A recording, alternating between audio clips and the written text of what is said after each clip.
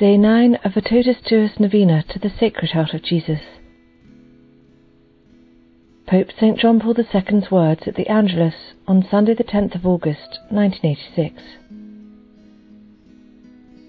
Heart of Jesus, source of life and holiness. Source. We remember when Jesus went to the town of Samaria, called Sychar, where there was a well that dated back to the times of the patriarch Jacob. In that place he met a Samaritan woman, who came there to draw water from the well. He said to her, "Give me a drink." The woman replied, "Why do you, a Jew, ask me, a Samaritan woman, for something to drink?" And then Jesus replied, "If you knew the gift of God, and who it is who says to you, 'Give me a drink,' you would have asked him for it, and he would have given you living water." And he continued, "The water that I will give will become a source of water that gushes for eternal life." Source. Source of life and holiness. On another occasion, on the last day of the Feast of Tabernacles in Jerusalem, Jesus, as again the evangelist John writes, exclaimed aloud, "Let the one who thirsts come to me, and the one who believes in me drink." As the scripture says, rivers of living water will flow from his side. The evangelist adds, "This he said referring to the Spirit which believers in him would receive." We all desire to approach this source of living water. We all desire to drink from the divine heart, which is source of life and holiness. In it is given to us the Holy Spirit, who is constantly given to all those who, with adoration and love, approach Christ, approach his heart.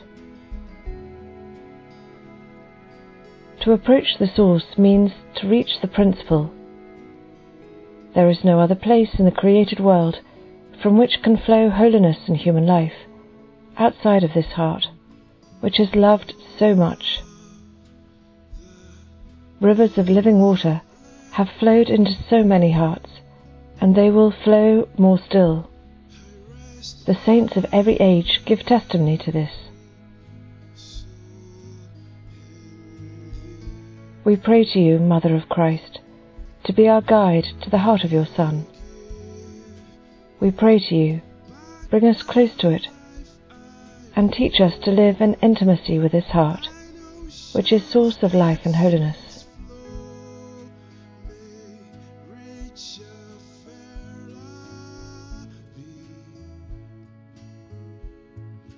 Let us pray. O divine Jesus, who has said, "Ask and you shall receive, seek and you shall find, knock and it shall be opened unto you," behold us prostrate at your feet. Animated with a lively faith and confidence in these promises, dictated by your sacred heart and pronounced by your adorable lips, we come to ask.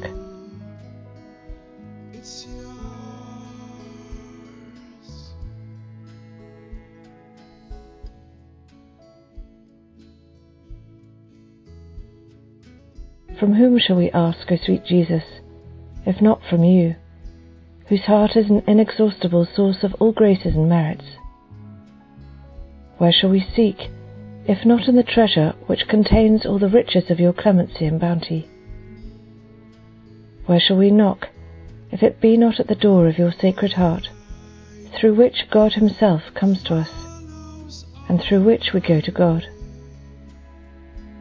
To you then, O heart of Jesus, we have recourse.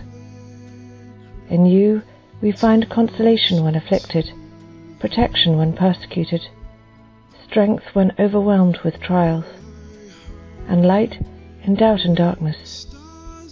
We firmly believe that you can bestow upon us the grace we implore, even though it should require a miracle. We confess we are most unworthy of your favours, O Jesus, but this is not a reason for us to be discouraged. You are the God of mercies, and you will not refuse a contrite and humble heart. Cast upon us a look of pity, we beg of you, and your compassionate heart will find in our miseries and weakness a pressing motive for granting our petitions. But, O Sacred Heart, whatever may be your decision with regard to our request, we will never cease to adore, love, praise, and serve you. Deign, Lord Jesus, to accept this, our act of perfect submission to the decrees of your adorable heart, which we sincerely desire may be fulfilled in and by us and all your creatures, for ever and ever. Amen. O Sacred Heart of Jesus, your kingdom come. Most Sacred Heart of Jesus, I place all my trust in you.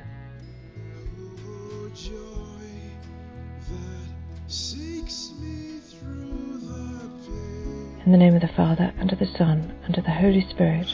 Amen.